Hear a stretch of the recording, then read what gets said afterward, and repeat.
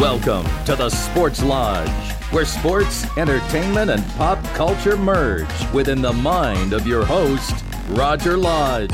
Hey, welcome into the Sports Lodge podcast, and my guest is a rock and roll Hall of Famer that Rolling Stone magazine just so happens to have on both its top 100 guitarists of all time list and its top 100 singers of all time list. He's also a member of the Songwriters Hall of Fame.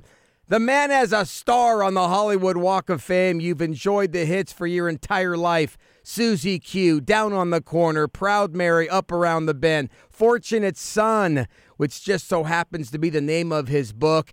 He is music legend and Sports Lodge favorite, John Fogerty. John, thank you so much. How are you, my friend? Oh, man, I'm happy to be here. How you doing, Roger? I'm doing great. Great to hear your voice. Hey, so your journey is an amazing one, my friend, and I just mentioned your book, Fortunate Son, My Life, My Music. Now that the whole book process has come and gone, what did you learn most about yourself when you were putting down all those thoughts and feelings on paper? Wow, that's a big question. Number one, I sure was relieved to get it finished because I really wanted to do a good job. I mean, I was bringing my A game to it, you might say. I really wanted to carefully get it right because I didn't want to have to go back and do second and third editions where I correct all the mistakes. And so I tried to be as thorough and factual as I could be. So if anything, I guess I learned that about myself. I wanted to do it right once and not have to do it again. When you read the entire book, you sat down, you read the book. Was there anything you said to yourself, oh, my God, I can't believe I forgot to put this in my book? No. I mean, I actually read the book several times, not just once. That's what that process is. You know what's funny? And it's a several-year process when you pick a co-writer and you start to get organized. You pick a co-writer so that it's actually a professional book. I was afraid that if I just meandered all by myself, so the process was he would interview me, and then all of that would get transcribed, and I would read all that. And of course, that's conversation, and then you got to sort of redo that and turn it into readable prose, if that makes any sense. But you're going along and you realize you've not quite nailed a certain story or whatever, and so you redo that so that it's clearer and it all makes sense.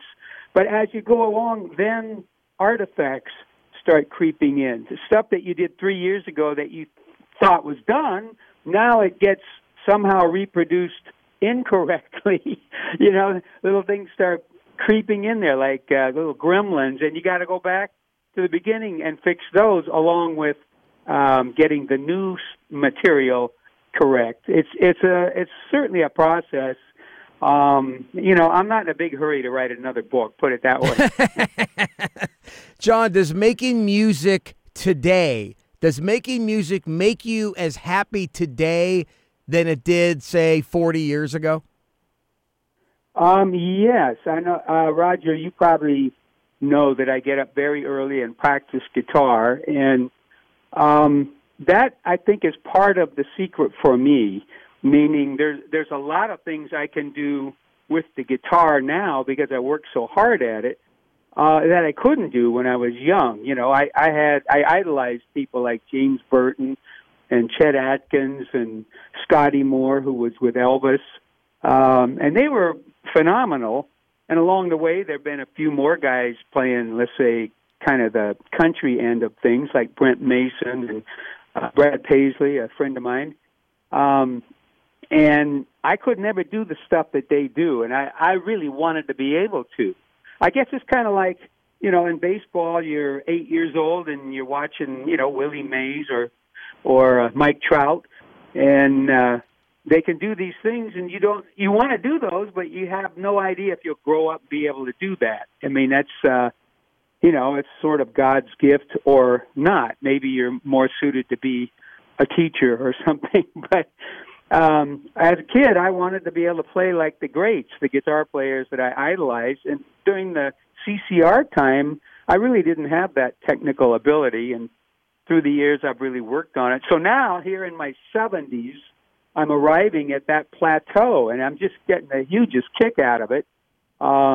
It makes me feel like a kid. It's really fun, and therefore it makes me want to run into the studio and record something. John, you have no idea how many times I have told that story over the years about Rock and Roll Hall of Famer and music legend John Fogerty getting up at 6 o'clock in the morning and go and you told me that you do it very early in the morning because your wife Julie and the kids were still asleep. You didn't feel guilty about missing out on quality time with them, and you would go into your home studio very early, play the guitar. And the reason you gave me for that was the simplicity of it, was the brilliance of it, because you just wanted to get better. So for the folks who didn't hear it the first time around, why does a Rock and Roll Hall of Famer, a multi-Grammy Award winner, still need to do that? Is the answer still the same, because simply you want to get better?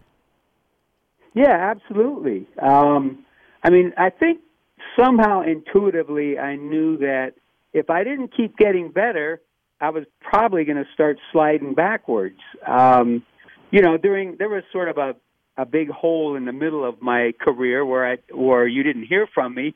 There were a lot of legal shenanigans and all that, and that was a time when I didn't necessarily feel very good about life in general, let's say, and I certainly wasn't practicing then. And so I was kind of disconnected. That it's all kind of it all feeds on itself. And so when you're disconnected, that inertia kind of keeps you that way. But if you get busy and start, digging in the trenches and trying to get better, eventually that spills into the rest of your life where you kind of have that joy of being alive and you're curious and interested and engaged. And these are all really healthy and good things. So I'm keeping that going because I think, for me, that's what makes it all work. I know at some point, I think Bob Dylan said, if you're not busy being born, you're busy dying or something like that. All you fanatics, forgive my paraphrasing. Hey, you mentioned some of the great guitar players that you looked up to, the Dwayne Eddies of the world, Chet Atkins, James Burton, and that aggressive style of his that appealed to you.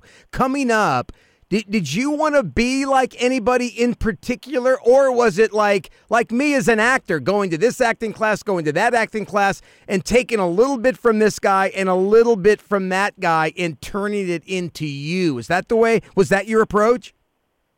Well, yes, but I can't say it was all thought out like that. I mean, obviously, I loved Elvis Presley, especially at the beginning. I mean, it was just remarkable. It was like a rocket ship taking off. And you might say he was the kind of the focal point. But even before Elvis appeared, I was listening to rhythm and blues guys, like Fats Domino, and believe it or not, James Brown had a hit way back then called Please, Please, Please. Jimmy Reed was around. These were mostly R&B guys. And then Elvis came along, and he was kind of taking that music and making it even wilder. And, of course, that's a description of rock and roll. And there were guys behind Elvis or around that time, like Carl Perkins, that had a little bit more country in them. If I'd been aware, I would have known about Hank Williams, but he was a little bit before my awareness time. Although I heard a couple of the songs like Jambalaya, I didn't quite know who he was. But I mean, Hank Williams was amazing. Of course, they always put him in the country department, I guess you'd say. But I was a guy whose records were very intense. So I was listening, especially to guitar. I loved guitar, anything with guitar on it. And, it was usually way beyond me, but I didn't have the equipment that would sound like that anyway. But in my mind, I could kind of hear myself, you kind of fantasize it. And even though there's a many-year gap between what you're doing and this record you're listening to, you think it's just around the corner. So that's what keeps you going. And those names that you brought up, Dwayne Eddy, Chet Atkins, and some of those guys, when you talk about the greatest guitar players of all time and they put together these lists, of course, we always see names like Hendrix and Clapton. John Fogerty, give me, in your opinion, one of the most underrated guitar players of all time. Doesn't get the credit he deserves, but you consider him to be an all-time great. There's probably a few of those. I know Carl Perkins was an amazing guitar player. Oh, I'll tell you a little story. I got to record a song with Carl in the mid-'90s. He was doing an album and had a lot of guest stars. And at some point I heard about it, and I almost begged my way onto the record. I had run into him, and I think he casually mentioned he was working with Tom Petty, and there was a famous studio out in the valley called, what is that called? What is that place called? Dave Grohl did a special about that studio. But anyway, when I heard that Carl was making a record, I kind of said, well, gosh, Carl, I'd love to, do a song with you. And I had always talked about Carl's version of a song called All Mama's Children. It was the other side of his follow-up to Blue Suede Shoes. That was called Boppin' the Blues. And the other side was All Mama's Children. And I just loved that record. So Carl and I came up with, let's do that, because it was kind of obscure, but I just loved it. So at some point, I was out of the room, and I came back into the room. Carl's sitting there with his Fender Stratocaster, and he's playing the meanest, dirtiest rock and roll. I mean, really good, really, top shelf. Now, Carl had already had a heart attack. He was about 64 years old. They had done, with the open heart bypass and all that stuff, and he was kind of a miracle of medicine. And, we were all glad he was still with us, but he was a bit fragile, you might say. It certainly he wasn't stomping around like a young Jerry Lee Lewis, if you know what I mean. And so his manner was a bit reserved. I think he was always a gentleman anyway. But I come back into the room, and he's just wailing on the guitar and just killing it, and I was just shocked. I was shocked that it was so mean and wild sounding and also really, really good. And I'm staring at him, and then I go, well, of course, this guy was part of the invention of rock and roll guitar. I mean, in some ways, he's the reason I'm playing guitar, because way back in 1956 with Blue Suede Shoes, he was so good, that's what I wanted to do. And so, it's one of those remarkable stories where you hadn't thought about him here in the present that way, but when I realized who and what he really was and his influence on everybody that plays rock and roll, then it all became, I think they call those an aha moment, Absolutely. Hey, John, every time we have a conversation, it's just amazing the names that you bring up and the names you've interacted with over the years. Who's the person that maybe it was after a Creedence show or even during your solo career that they wanted to come backstage after a show and meet you, and you were absolutely blown away because that person wanted to come backstage and shake hands with John Fogerty? I think the one that really sort of, I just, how can I say it? Even though I had met him before, I was sitting in the front row at the Grammys several years ago when it was here in Los Angeles, and Tom Hanks sat down next to me. And I had met him before, believe it or not, I think at a birthday party for Bruce Springsteen. I'm dropping all these names, but I'm a huge fan. I was kind of gawking at Tom Hanks, and he sits down next to me, and he's just kind of chatting. We're all kind of duded up in Grammy TV clothes, and here's this acting legend, sort of a persona of America sitting right here, and he says something like, well, I really like your new album, and I was stunned. I said something like, I couldn't believe it, right? And I said, you bought my album? And I just couldn't believe that. And he just looks at me like he doesn't believe me because I'm being really deferential, like he's Mount Rushmore, And I'm sure inside a normal guy, just like he portrays on the screen. But I just couldn't believe it. It's like Babe Ruth saying that or something. And so I said, you got my album? Like in disbelief. And Tom says, John, I'm a fan. I mean, there's a lot of insight in that. I mean, I'm not trying to say that to brag. It's more like sometimes you have to come back down to earth, and just sort of be normal. Hey, Tom Hanks is like the rest of us, my friend, all huge fans of your music. And let me go back to how this all kind of got underway. I think you're around 12 years old when you and your buddies start your first band. Shout out to the Blue Velvets. You're rocking Portola Junior High School, doing covers like Rebel Rouser by Duane Eddy. You're doing songs by The Ventures. Do I have that right? Is that how all this kind of got started for you? Yeah, absolutely. It was Portola Junior High School in El Cerrito, and I was there in 7th and 8th grade, and I met two of my bandmates that became Creedence eventually. Doug Clifford is the drummer, and Stu Cook, who ended up playing bass for CCR, and of course my brother Tom was rhythm guitar, and I had already met him. Right. And eventually it all came together, but that was a long journey, circuitous, I guess you'd say. Meeting each other in the 8th grade was the start, but it meandered and meandered through the years, going off. And, sometimes those things stay connected, and most of the times, really, they don't stay connected, and you end up doing other things in life. And somehow I was lucky enough that these were the people I had met when I was quite young, and it ended up, with a lot of help from God and a lot of hard work and practice. It ended up being Creedence Clearwater Revival, and eventually number one in the world.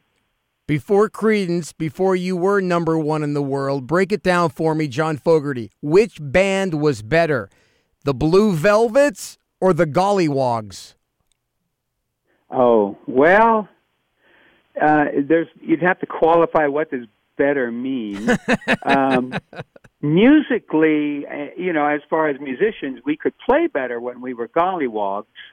But, there was sort of a direction happening. It was sort of a model had been forced on us by the record company. When we walked in there, we were still the Blue Velvets. And when the first single came out, which is, quite some time after we had first tried to, when we first walked in the door of the record company, the single came out, and on the label it said Gollywogs. They had renamed us and were trying to reshape us into their image. This was 1964, and these were old jazz guys. And so, those Beatles are very successful. Let's try and have a group that's like the Beatles. I don't know what they were thinking, but anyway, they named us Gollywogs, thinking that would somehow make us more British and more mod. I think they used that word one time. And so that's kind of a false avenue, a false tangent. So I don't know if that was better. We could play better, but I don't think the music was, or I don't think the absolute heart of it was the correct place to be. Hey, John, can you? In a way, I want to say sometimes, even in popular music like rock and roll, it got off into things that some people call prog rock and a lot of other, or fusion, and those aren't areas I'm a big fan of. Were a little taint. I'm not sure that people in those are quite happy, but again, I would think that was the wrong direction, certainly for me.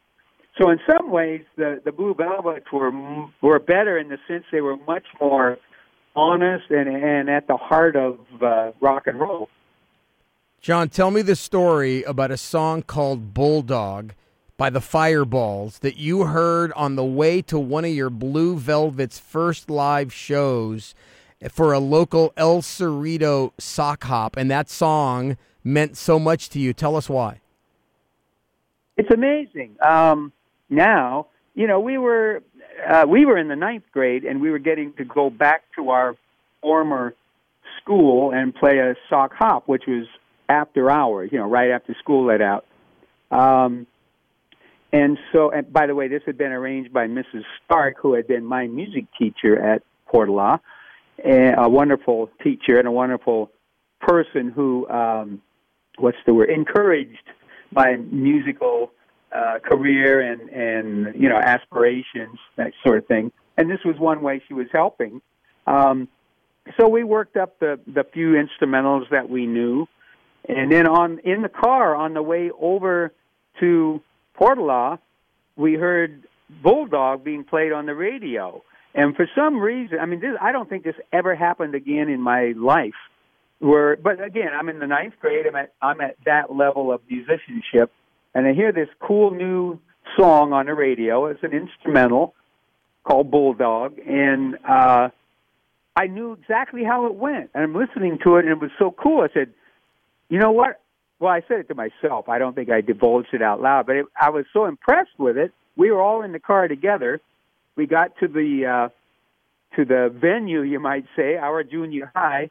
We set up the instruments, and I said, guys, I want to play that song we just heard. And I knew exactly what key it was in, how I should play the guitar. I let Doug and Stu know how to, what their backing part would be on the instrument. And we played that song with one rehearsal right there at that sock hop. And, I don't know that I've ever had that sort of confidence and also the freedom to just sort of fly like that, even since, to where you're trying something that's totally untested. You have such an amazing, ear for music, and the talent is, without question, you're one of the most talented guys ever. How much of it was God? How much is it God gift, and how much of it is hard work? I think there's a lot of things in life that parallel this, what happened to me. Certainly athletics, and I'm sure making speeches or even being a teacher, or certainly in all the arts like painting and poetry and all that sort of thing. And you realize you have, at a young age, you have a love for it. You're attracted to it. You really can't go anywhere else. You're just so attracted. And when you're young, you just go to it without even thinking. There's no, how can I say? There's no hesitation. You're just drawn because you want to know more, and you don't even stop to think that it's weird. Because to you, you're not even thinking like that. You're just drawn, and so then you love it so much because there's always this sort of reward in your heart. You just always feel good while you're pursuing it. You just want to know, and you're so curious, and you're driven to find out more.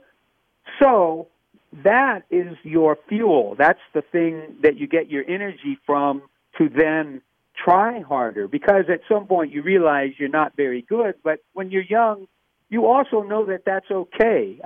You know it instinctively without even stopping to analyze it. I dare say if you're a young kid and you're drawn to basketball, and you're 4 feet tall, and Kobe is 6'10", I believe, and you're just drawn to this sport, and there's a love in it. You don't even stop to worry that, well, gosh, what if I don't grow up and I'm 6'10"? You just go because you're drawn, and you keep working on that. And that's what I did. I think after the initial gift, the talent that God gives you, then you have to spend the time working at it, and I think that's where the reward really comes. As you work harder, you get better, you feel even better about the journey, and that sort of gives you more energy and more fuel to keep going. I always wanted to be the Johnny Carson of sports, and nobody was going to tell me I couldn't do it. I didn't listen to the outside noise, including my mother, who to this day, John, always says, "Are you sure you don't want to go back and get those 16 units from Whittier College and get your degree?" I guess my question is, Were there a lot of people when you were young, up and coming, who told you you couldn't do it? And what motivated you just to keep grinding? Wow. Well, my mother was supportive, but I think she also was sort of cautionary. I know that, well, I love history. I'm a history buff, you might say. And I envision myself, if this doesn't work out, well, I'd love to be a history teacher. And so I would kind of, like if I'm filling out a little form in the 7th grade or whatever, I would write down history teacher, because I just knew instinctively if I wrote down musician, everybody's going to say, that's a little flaky, okay? Because we didn't really have many examples in culture of things where it really worked out. I guess you could point to someone like Louis Armstrong, maybe, or Duke Ellington, or who was the guy, Van Cliburn, who played piano and kind of was an American virtuoso in the 50s and 60s at a very young age, I guess. But I knew if I said musician, people would just kind of chuckle. I mean, the older people, and I was, 14, and I didn't want to get chuckled at. And so it was like, here I am playing guitar, but okay, I'll be a history teacher. And then it quieted them down. And that stuff keeps happening, Susie Q was out. It was 1968, and so Creedence got called to be playing at the Avalon Ballroom in San Francisco, which was another venue like the Fillmore, and it was our very first time at a big place like that. We considered those that was ground zero. That was where we wanted to be. And so we were getting to play at this show, but there were many bands. There might have been 7 bands. So many bands. And so all the other bands have done their sound check in the afternoon, and we don't get to do our sound check until just before the doors are going to open, which is, the doors will open probably at 7, something like that. And so it's like 6 or a quarter after 6, and we're doing a sound check. And suddenly, of course, I was very driven, and I'm trying to catch whatever music I can catch to further my band's career, just to keep things getting better and kind of move up the ladder. So suddenly, right in the middle of this sound check, I get completely inspired. My guitar is in the vibrato mode, so it's making that warbly sound. And I'm playing this E7th chord on the guitar, my old Rickenbacker, and I suddenly am going, wow, that sounds so good. Hey, guys, start playing this. And I'm telling Doug, just play this beat. Stu, play this on the bass. Just ride it in the key of E. And I start singing out these what's the word? Undiscernible vowels and sounds coming out of my mouth. Just nonsense, but percussive and kind of making a rock and roll aggressive noise. And I'm singing and I'm wailing, and this song eventually is what became Born on the Bayou. And that was exactly where it started, right there. So I'm having a good time for about a minute. It's, this is so good. This feels great. And suddenly, boom, dead silence. And the stage manager has pulled the plug out of my amplifier. It just shut me down like that, and it was such a violent kind of, thing to do. I mean, it was just like, he might as well have punched me right in the gut. I'm looking at him like, well, why did you do that? He says, well, you got to stop. We got a show to start.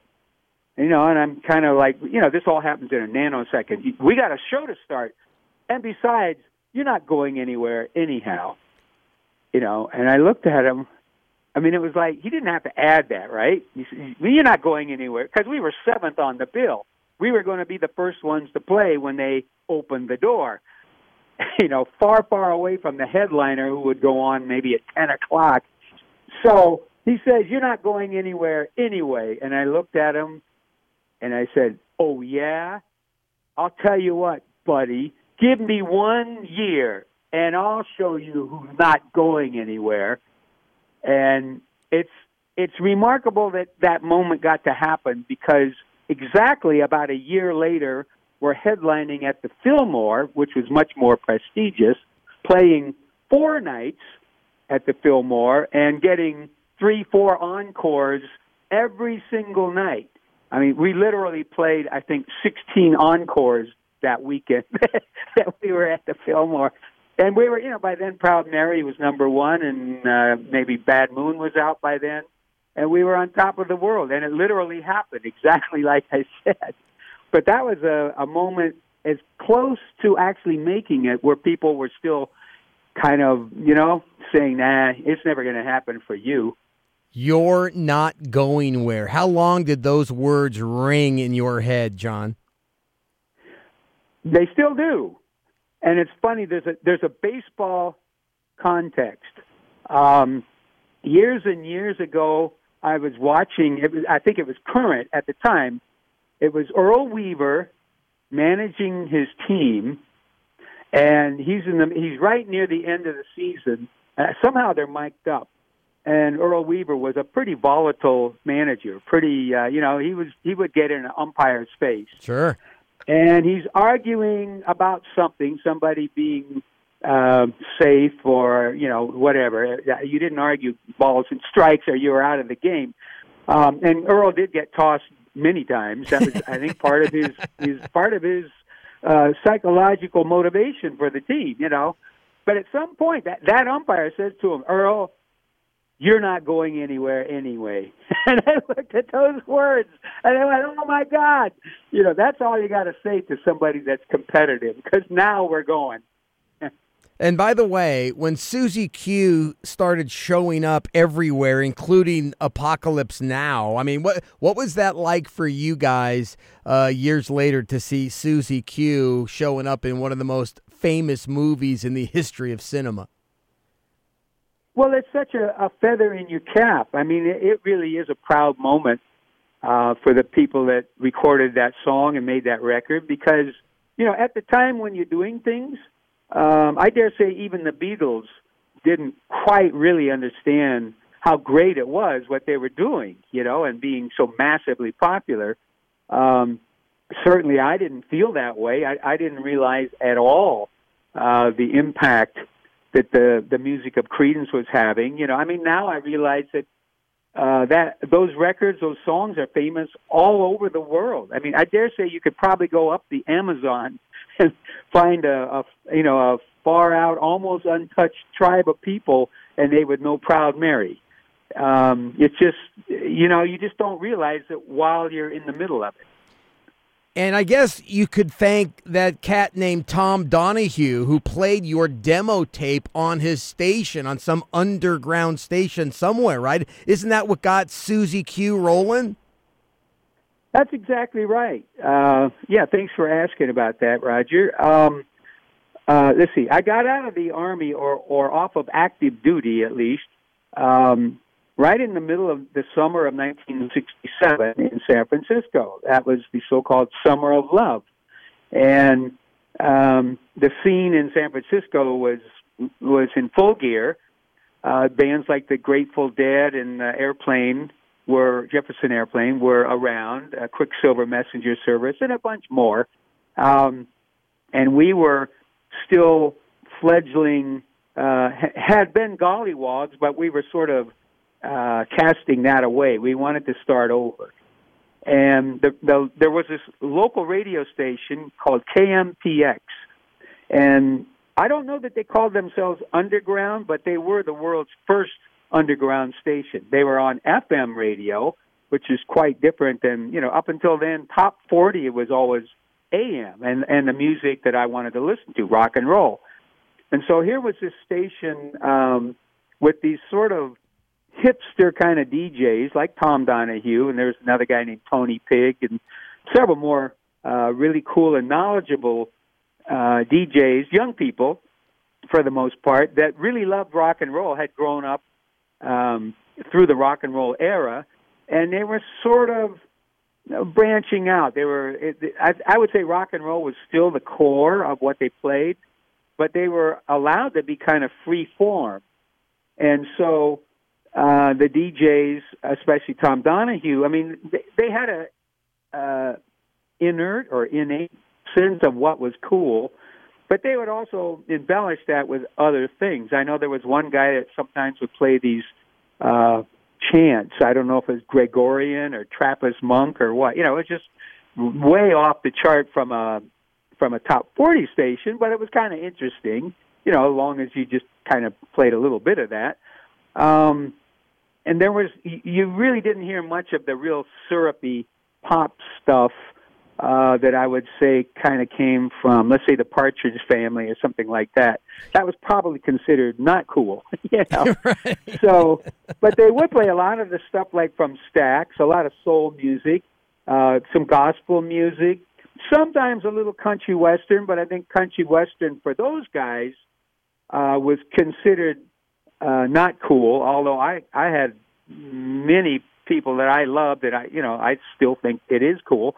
Once in a while they would play, well, I know I heard Merle Haggard from one of the DJs on that station, so they were pretty far-reaching and influential. But again, this is a small radio station with kind of local advertising. They weren't really getting, I guess, what you call big accounts yet. But every once in a while, the DJ would play a tape that wasn't even a released record. And the most famous one was a tape of Janis Joplin with Yorma playing guitar, Yorma from the Airplane playing guitar. It was a song called Hesitation Blues.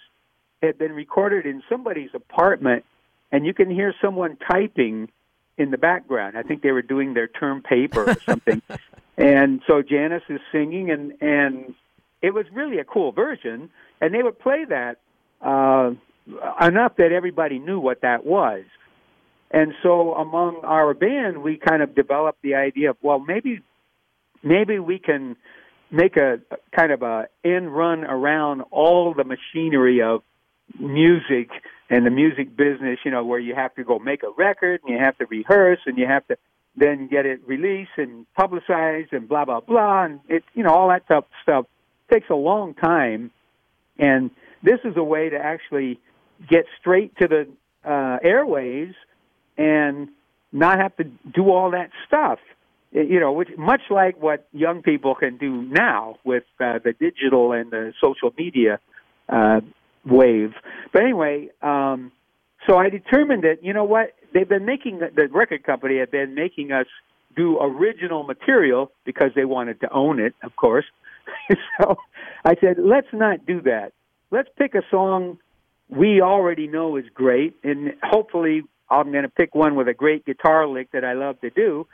So obviously I went right back to James Burton and Susie Q, and because I already knew it was a great song and a great guitar thing, and I said, let's work on this. And I kept kind of tricking it up to be exactly the place that was going to play it. You know, let's make it psychedelic and groovy, and you know, so there's a bunch of stuff in there. Number one, it's a jam, meaning it's longer than 2 minutes, and that was the whole idea, to kind of create it and arrange it exactly for the audience that we were aiming at.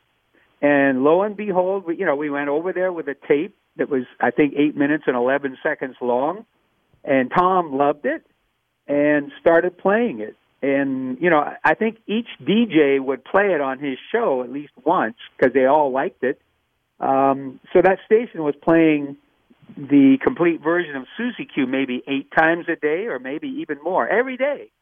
Before there was a record of it, certainly before there was an album.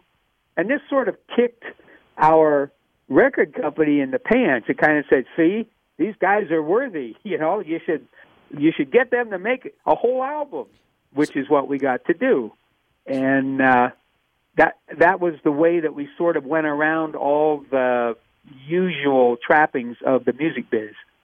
So that's when the pressure really started, because I'm sure all your friends and fans were basking in the glory of Susie Q, but meanwhile you're feeling pressure because the last thing you want to be is like, you know, the Trogs, a one-hit wonder who brought us Wild Thing, or the Archies with Sugar, Sugar. I mean, this is when it really got serious, right?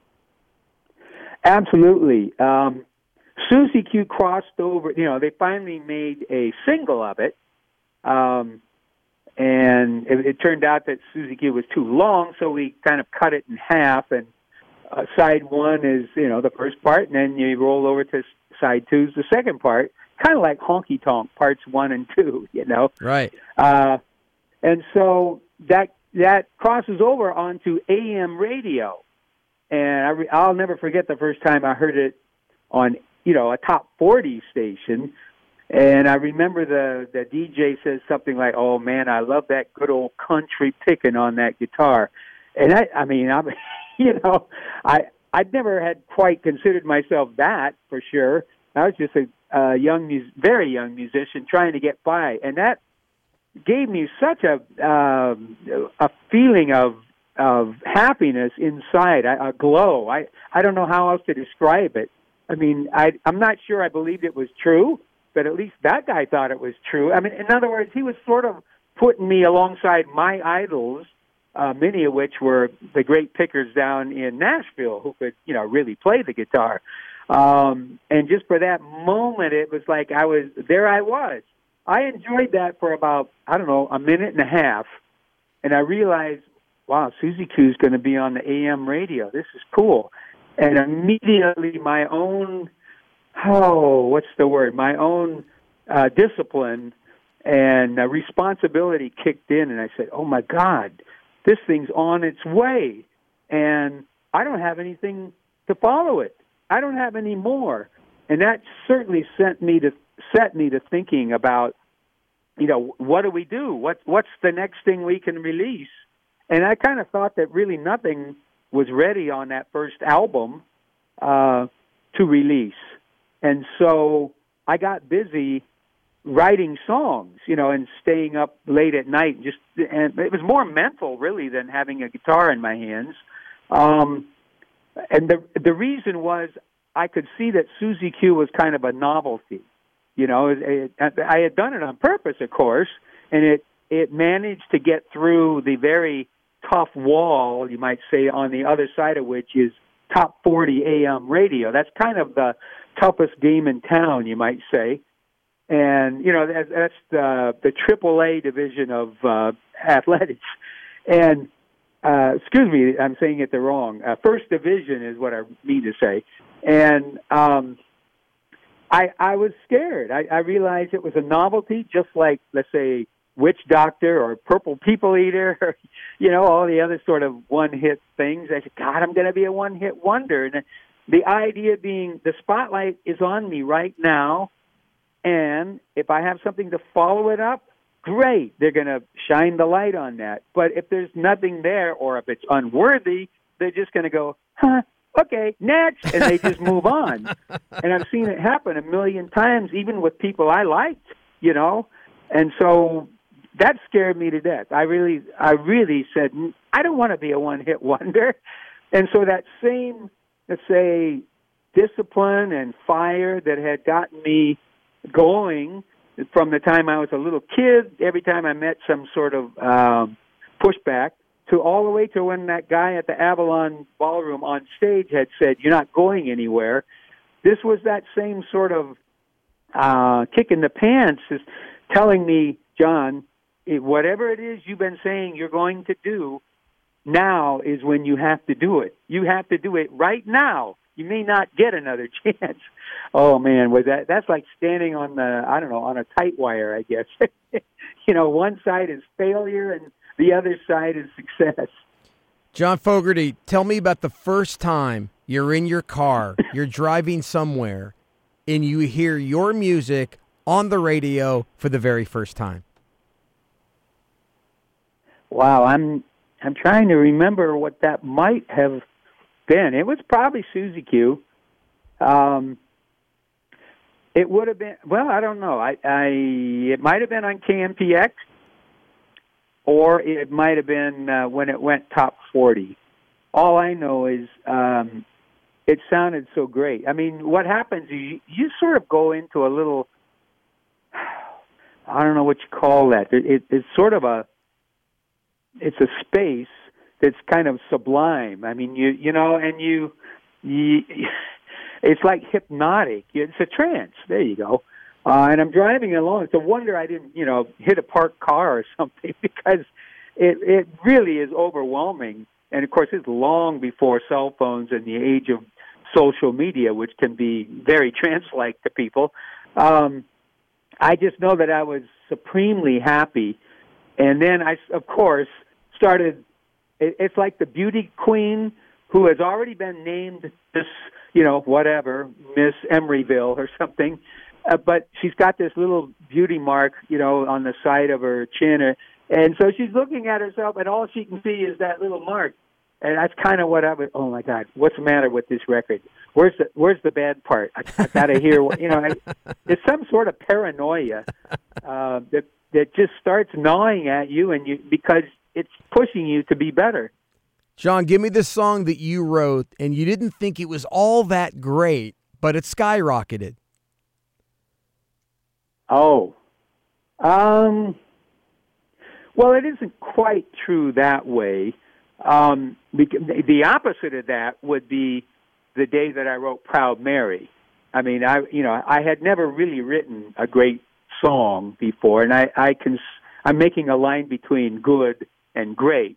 In high school, I'd written a couple of, you might say, good songs. They certainly didn't skyrocket. But I was with Proud Mary, it went the opposite way. I was still way under the radar, still just playing in a little bar here and there, that sort of thing. And when Proud Mary happened, I was sitting there with my little pad looking at the words and literally shaking. Sometimes I use the word quaking, but that's such an old word. I don't know if anybody knows what that means. I was trembling uncontrollably almost because I knew it was a great song. I mean, I'd studied the lives of certainly Lennon and McCartney and Lieber and Stoller, a lot of rock and roll people, but also some of the old legends from my mom's time, like Irving Berlin and Hoagy Carmichael, because with my mom I'd watched a couple of old movies on TV, that sort of thing.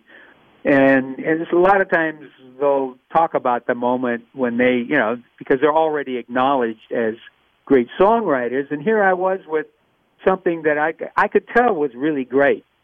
So that's the opposite of the story you asked about. But I then knew, now Proud Mary's a hit, and there's a whole album that it was on, but I put the second best song or the other great song from that album on the other side of Proud Mary, Born on the Bayou, because I just wanted to give everybody the best music that I had and my band had right away, like the Beatles.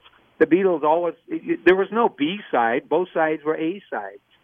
Back in Elvis's time, many of his singles were like that had the A and, well, the two sides were both really A-list songs, like Hound Dog and Don't Be Cruel. And I wanted to do that. That was my desire. I just thought that was the bar I was reaching for, I guess. And so I now looked at what was out when Proud Mary came out with Born on the Bayou on the other side, and I sort of assessed and determined that album really didn't have another track that was as good as those two to come out next. So I had to now create some new music.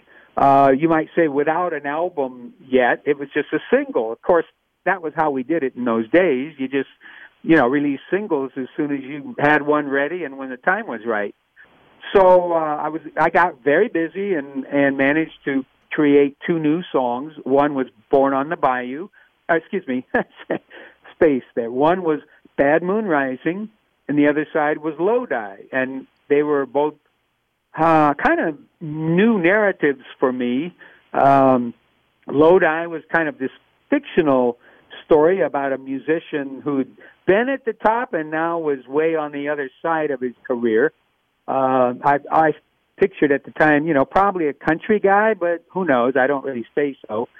And Bad Moon Rising had been inspired for me by an old movie that was called The Devil and Daniel Webster. Basically, the scene in the movie where a big hurricane, natural disaster happens and the whole countryside is destroyed, except that our main character has made a deal with the devil to, at the end of his life, give up his soul to the devil in return for success in his life now. And so after this natural disaster, he gets up in the morning, walks out of his barn where he's been cowering all night from the storm, and everybody else's property is destroyed, and he looks out at his field, and the crops are straight up. So that's kind of what Bad Moon Rising was about. But I know that as Proud Mary was now coming down the charts, you might say, kind of making its way to its final run, and Bad Moon was just being released, and I trembled. I said to the guys in my band, I think I've made 2 B-sides. I really couldn't give myself the confidence or the love to say, it's okay, John. And I worried that it was going to be nothing and that we would flop. And so in that case, you might say that they then took off and everything was okay. And I really did have my doubts. I was worried about it because, Proud Mary was the first big success. And in a way, how can you ever follow up Proud Mary?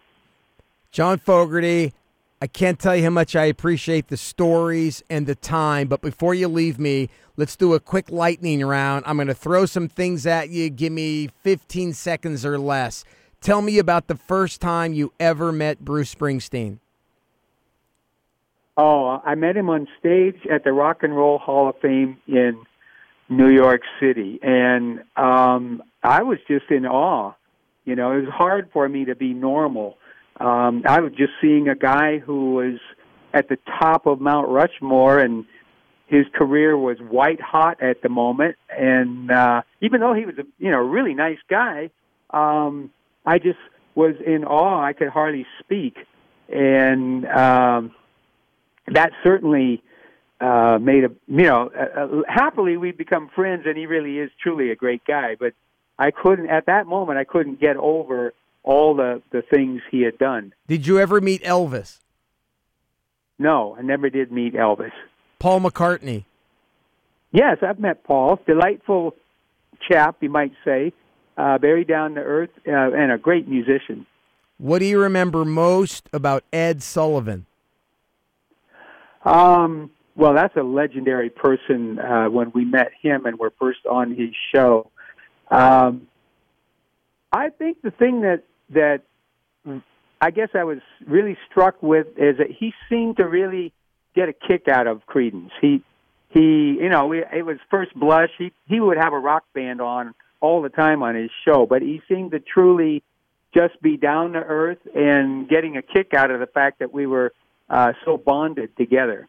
Okay, before you leave me, you have to confirm something or deny something. It's an argument between me and my former roommate, a guy you know well, Uncle Jesse from Full House, John Stamos. So let me take you back. You have a party at your home when you were inducted into the Rock and Roll Hall of Fame. It was a big celebration party. Your wife, Julie, who I just absolutely adore and has been such a good friend over the years, Julie invited John and I to come to your party. That night, you played music in your living room. Bruce Springsteen was part of it. I swear, and we'll take it to my grave, that Don Henley was part of that. Stamos says, no way, I have video of it. Henley wasn't there. John Fogerty, was Don Henley there that night? You know what, Roger? What you're doing is combining 2 different parties. Okay. the big party where I played music, yes, and Bruce came, that was a surprise birthday party that my wife threw for me for my 50th birthday. It was in the other event was in the same house. The other event was actually before, and Don Henley was there. It was 1993 when Creedence got inducted into the Rock and Roll Hall of Fame, and Don Henley came to that, and several other people came to that, but I didn't perform. And then the big party, the big bash you're talking about, was about 2 years later, in 1995, my wife threw a surprise 50th birthday party, and it was, that was a great big event. There were a whole bunch of people, some of which I, was seeing recently, and many that I maybe hadn't seen for some time. And that was certainly a memorable. I've always told her, you never have to throw me another birthday party. You did it, honey. We're done. It's great. Well, I appreciate you clearing that up. And I know you're John Fogerty, rock and roll legend and Hall of Famer, but to me, my friend, you will always be one of the nicest guys I have ever met in this wild and wacky business. You're an amazing father, a fantastic husband to the love of your life, Julie. And John, I can't tell you how much it meant to me that you took the time to check into the Sports Lodge podcast. Thank you so much. Oh, it's great to be here, Roger, and God bless you. Much luck to you. Same to you, my friend. There he is. That is John Fogerty. John, thank you so much for doing this. You bet, Roger. The Sports Lodge with Roger Lodge was brought to you by the Global Story Network.